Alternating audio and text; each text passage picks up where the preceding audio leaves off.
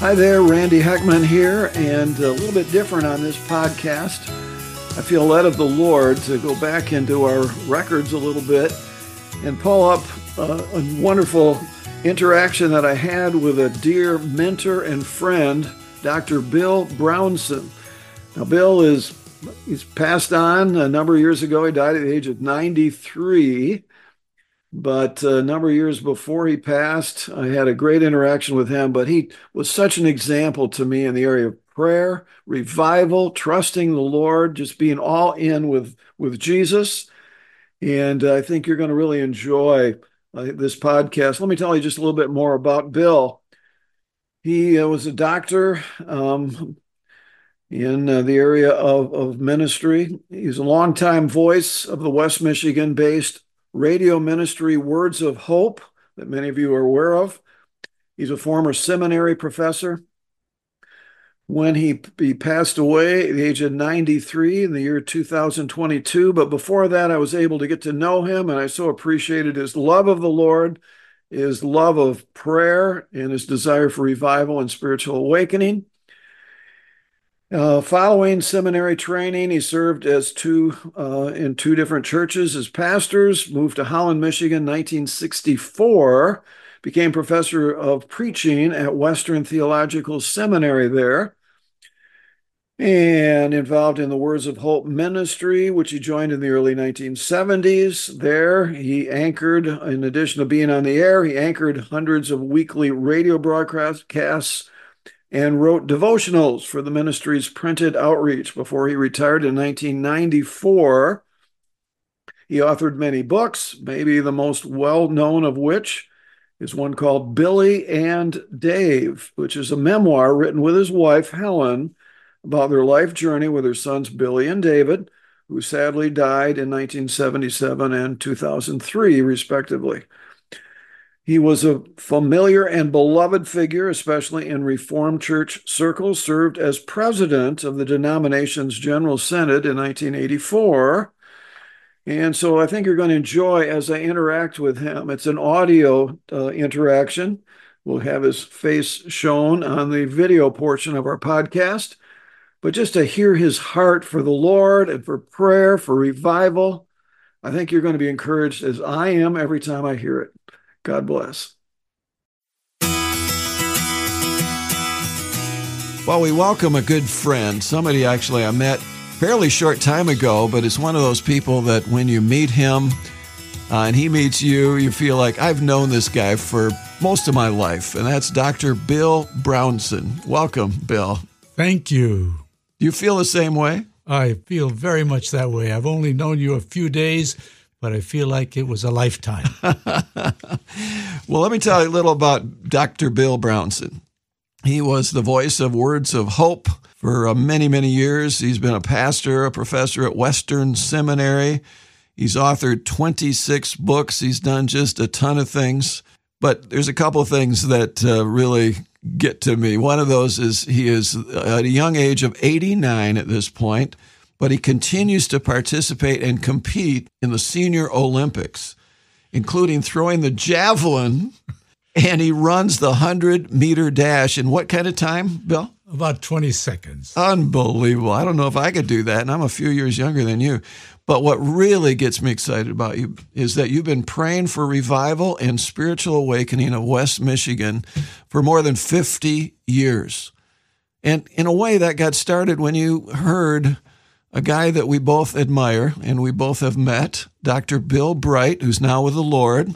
Dr. Bright, of course, founded Campus Crusade for Christ, which was, humanly speaking, responsible for my wife coming to Jesus, and was also the organization at which my wife and I met a number of years ago. So it's got a real special place in our heart. But you heard Dr. Bright when he was in West Michigan over 50 years ago. And what did he say? Yes, I was in a group with several people, and I had great regard for Bill Bright because of his marvelous ministry. And I heard him say that he believed that West Michigan is the most significant base on the planet for evangelizing the world. Do you have any idea why he may have said that? He didn't explain why. I thought about it. I think he knew there were evangelical churches here. He knew there were Christian educational institutions. He knew there were publishing houses, and there was a great deal of material wealth. And I think he believed that if God would set all this ablaze, it could touch the whole world. Well, that certainly has been your prayer since then, hasn't it? It has. And that's been how many years ago? That's over 50 years ago that I heard him speak that. And when I came, I was teaching at Western Seminary, and I was teaching courses in prayer because I believed that every preacher, to be effective and passionate and fruitful, needs to be a person of prayer. So you began to pray into what Dr. Bright expressed. That is, God, bring revival, bring awakening. Start it here. Start it with us. How did you keep that passion alive for over 50 years? Well, I started several prayer meetings 40 years ago. One was with a group of people in Hope College and Western Seminary. Another was with a bunch of good friends that I had. I remembered what the Church of the Savior said about issuing a call, and I wanted to have a band of people praying with me.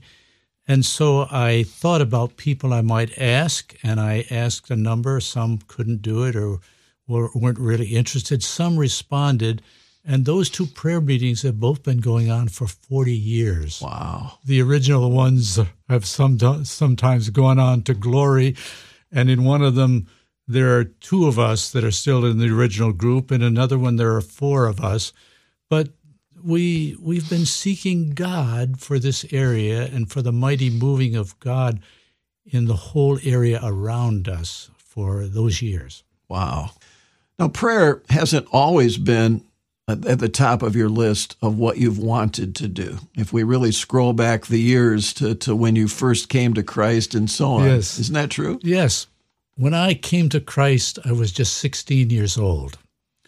I came from a wonderful, loving family, only nominally Christian. We were in a church that had very little gospel.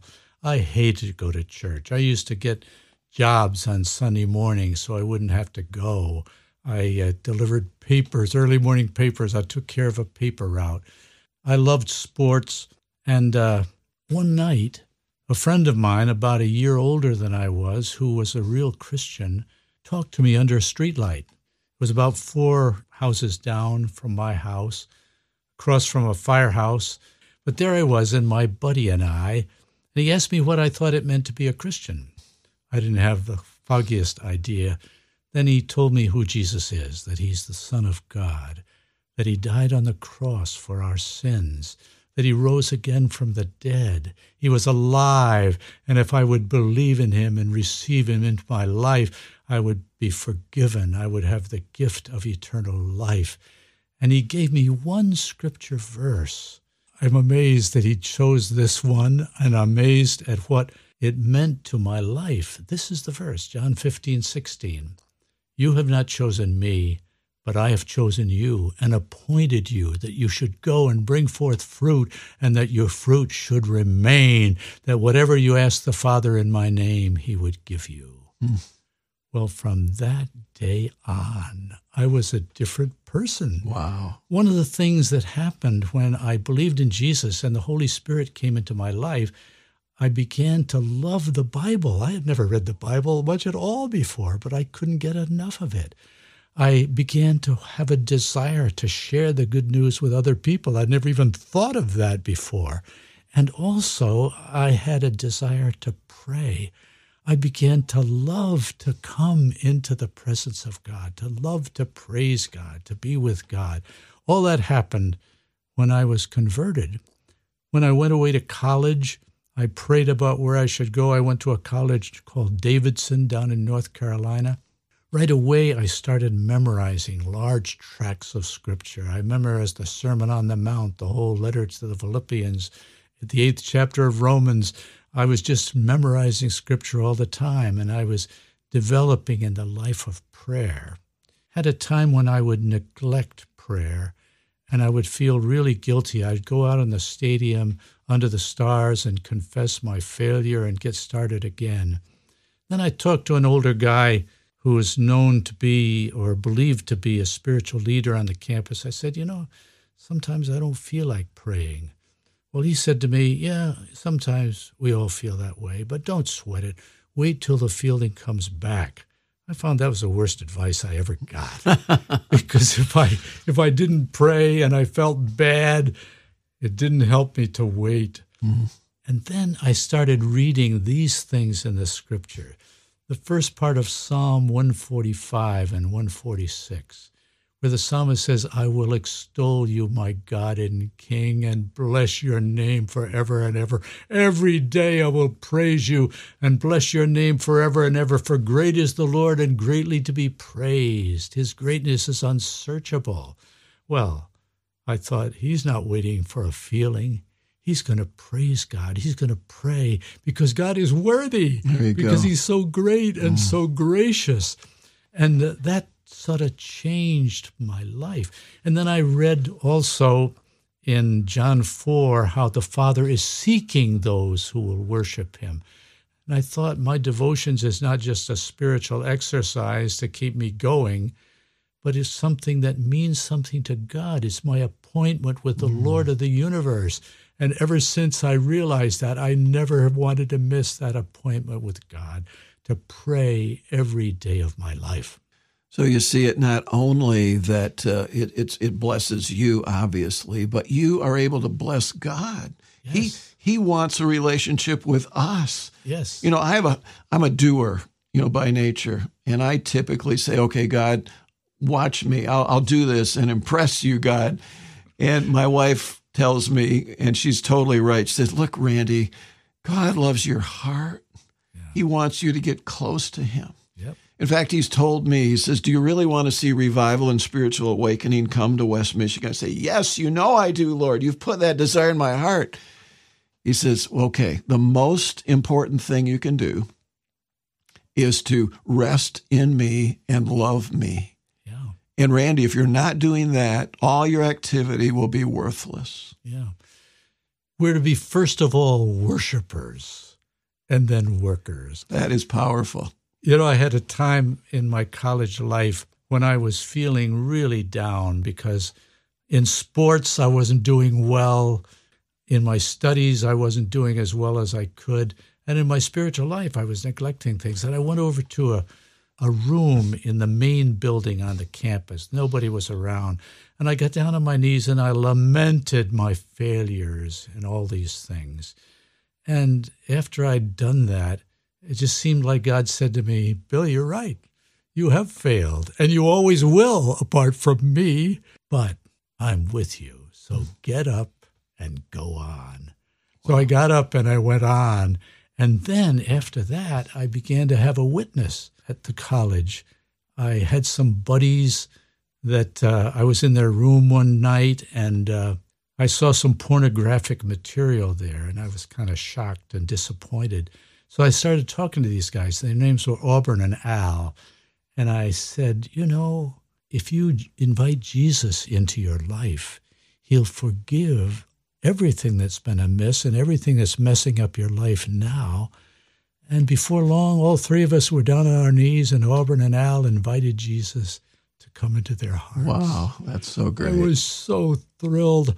I walked back to my room on the campus. My feet hardly touched the ground. I could hardly sleep that whole night because it was the first time I had ever seen anybody come to Christ through my witness.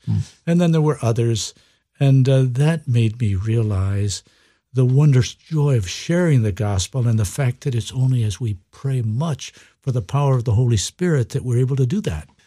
Bill, as you look realistically at the Church of West Michigan, we're talking Holland, Zeeland, Muskegon, Grand Rapids, and everywhere in between, what is your sense as far as the spiritual temperature of the church at this point? In other words, we're praying for awakening. We're praying for many to come to Christ, but are we where we need to be, in your opinion, at this point? No, I don't think where we need to be. I'm thankful for every evangelical church in this area, and there are a bunch of them, and a number of them are doing a good job. But I don't think many have caught the passion of prayerfulness. And I was saying to you earlier that the Reformed and Christian Reformed churches, which I'm close to, have not always placed much emphasis on the work of the Holy Spirit and have not placed a great deal of emphasis on prayer. When I came to teach at Western Seminary, there was no course on prayer. I started one. I had one as long as I was there. I asked some guys who went to Calvin Seminary if they had courses on prayer, and they didn't. And I thought, this is a weakness in our churches. In the church I'm in now, I have wanted to see for a long time a rising tide of prayer, of passion to pray, because I know that praying churches become the evangelizing churches and the mission-sending churches and the loving and welcoming churches, and I want my church to be like that. Speak for a moment then to leaders, church leaders, as far as what you might suggest they would do to get their church more to be a praying church. Well, I would say it has to start with the leader of the church, and that's why when I came to Western Seminary years ago to teach preaching, I determined that in addition to teaching preaching, I was going to teach prayer, because I believe that the only preachers who preach with passion and power are the preachers who are much given to prayer. So it really needs to start at the top, doesn't it? Yes. I mean, for pastors to say, yeah, you ought to go to the prayer meeting, but then the pastor doesn't show up, that sends a pretty strong message as to the value and the priority of it. Yes, and I think a pastor needs to disciple some people close to him in the life of prayer.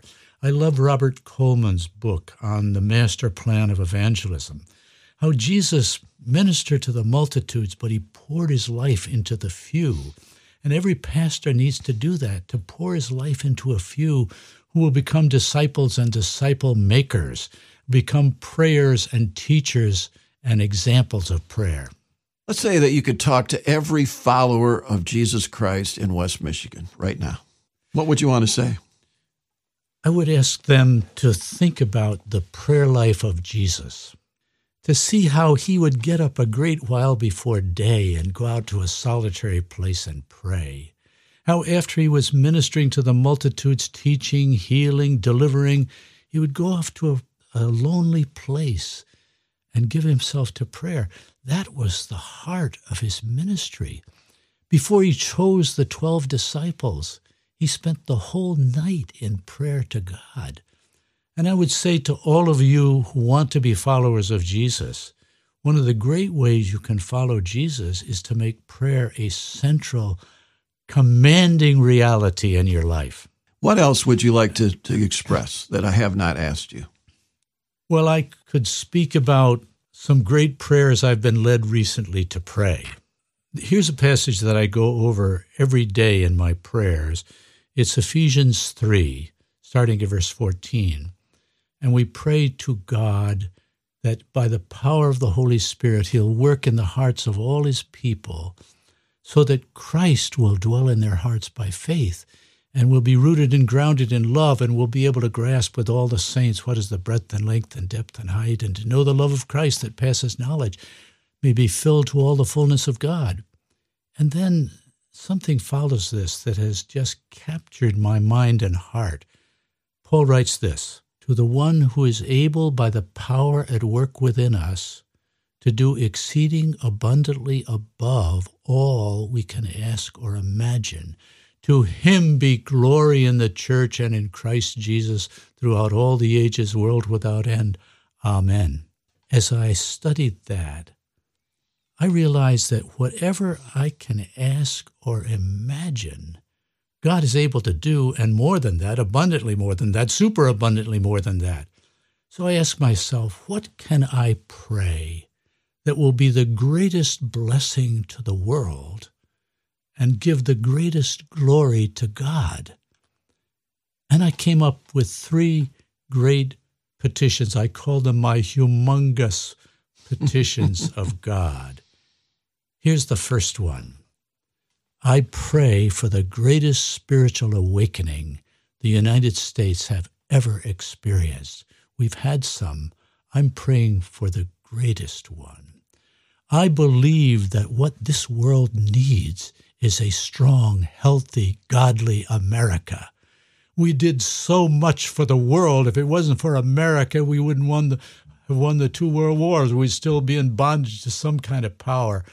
We've had amazing influence, but we've been in great spiritual decline. And now there's so many godless, anti-Christian forces that want to remove all mention of God from the public square, want to get all chaplains who preach the gospel out of the military and out of the prisons. And we are in severe decline. And the only thing that will move things in a new direction is a mighty spiritual awakening. So I'm praying for this to happen, that God will send such an awakening, such a purifying, such an empowering to the church, that the church will be God's instrument in convicting the surrounding populace of sin and righteousness and judgment to come. And there will be millions of our fellow Americans who pass from darkness to light, from the power of Satan to God, who come to faith in Jesus, to repenting and believing. That is the great thing that will happen in the awakening. And also that the fear of God will come upon all the dimensions of our society, upon the political realm. I pray for the power of God, the fear of God to come upon our president and our vice president and the members of the cabinet, upon our senators, upon our representatives, our Supreme Court justices.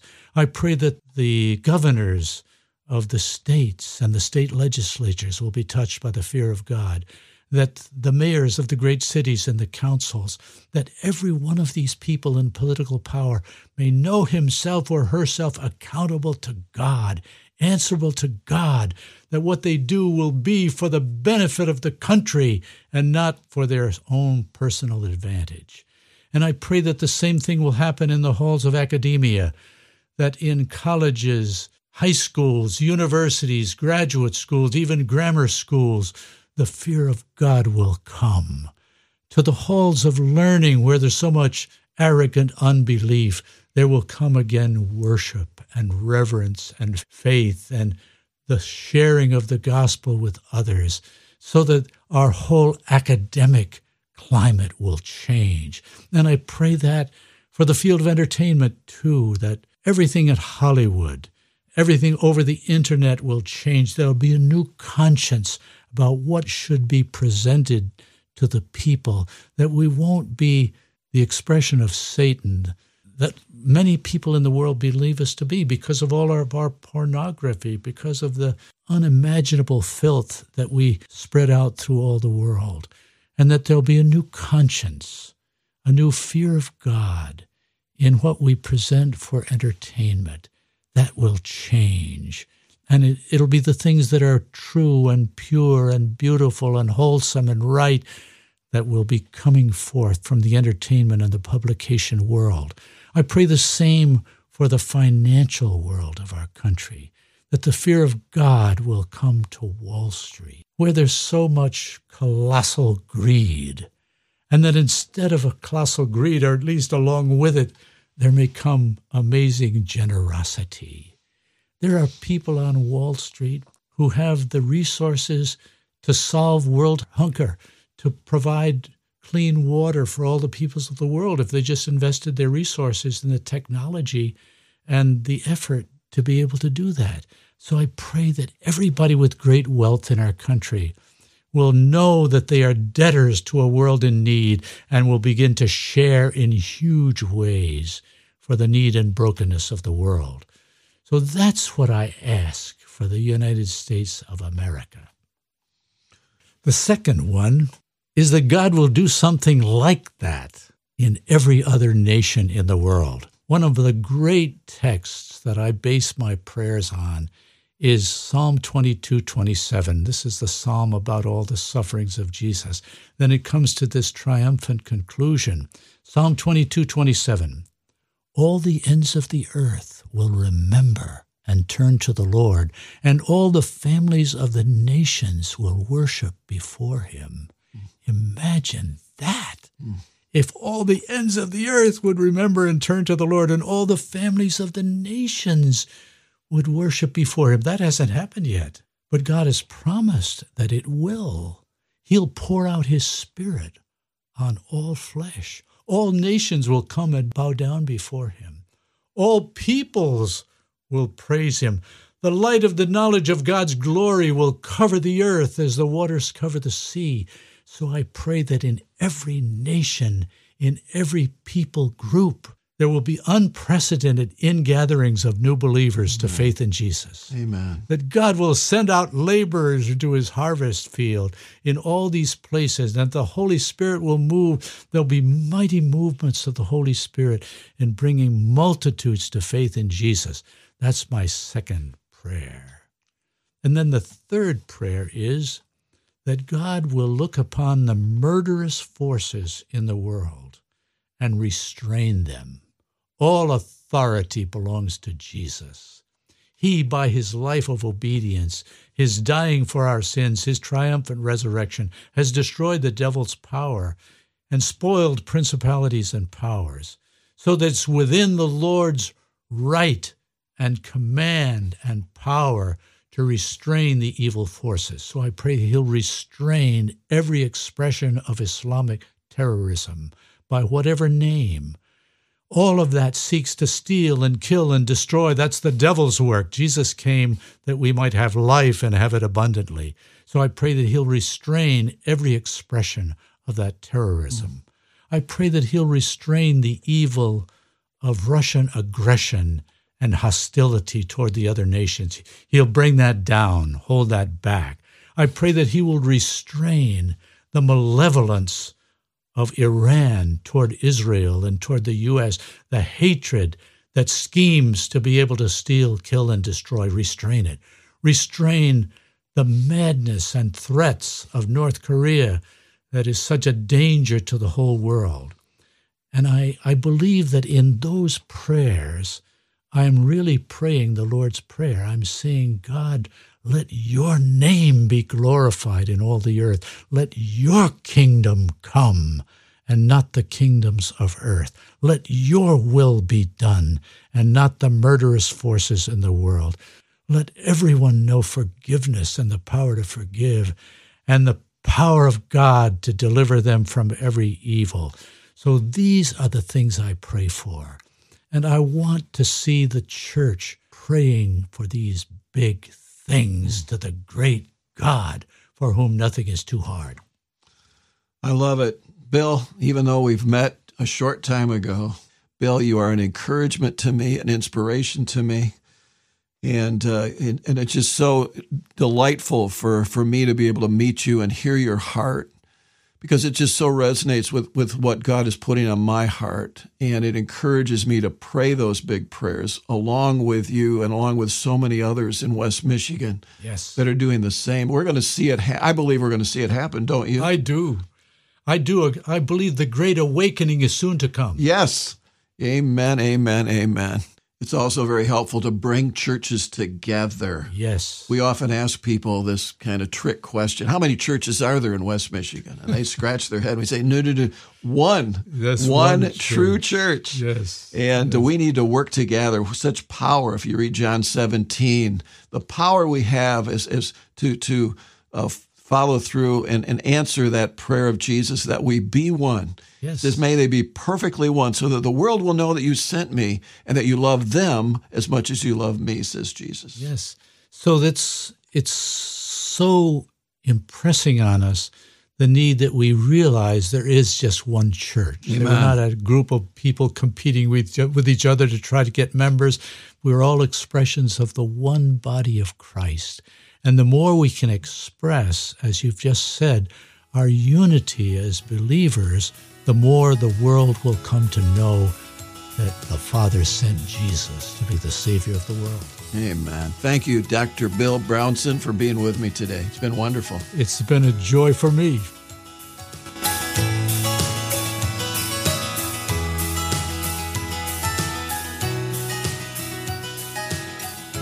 Thanks for joining us. For more information, go to grandawakening.org. That's grandawakening.org.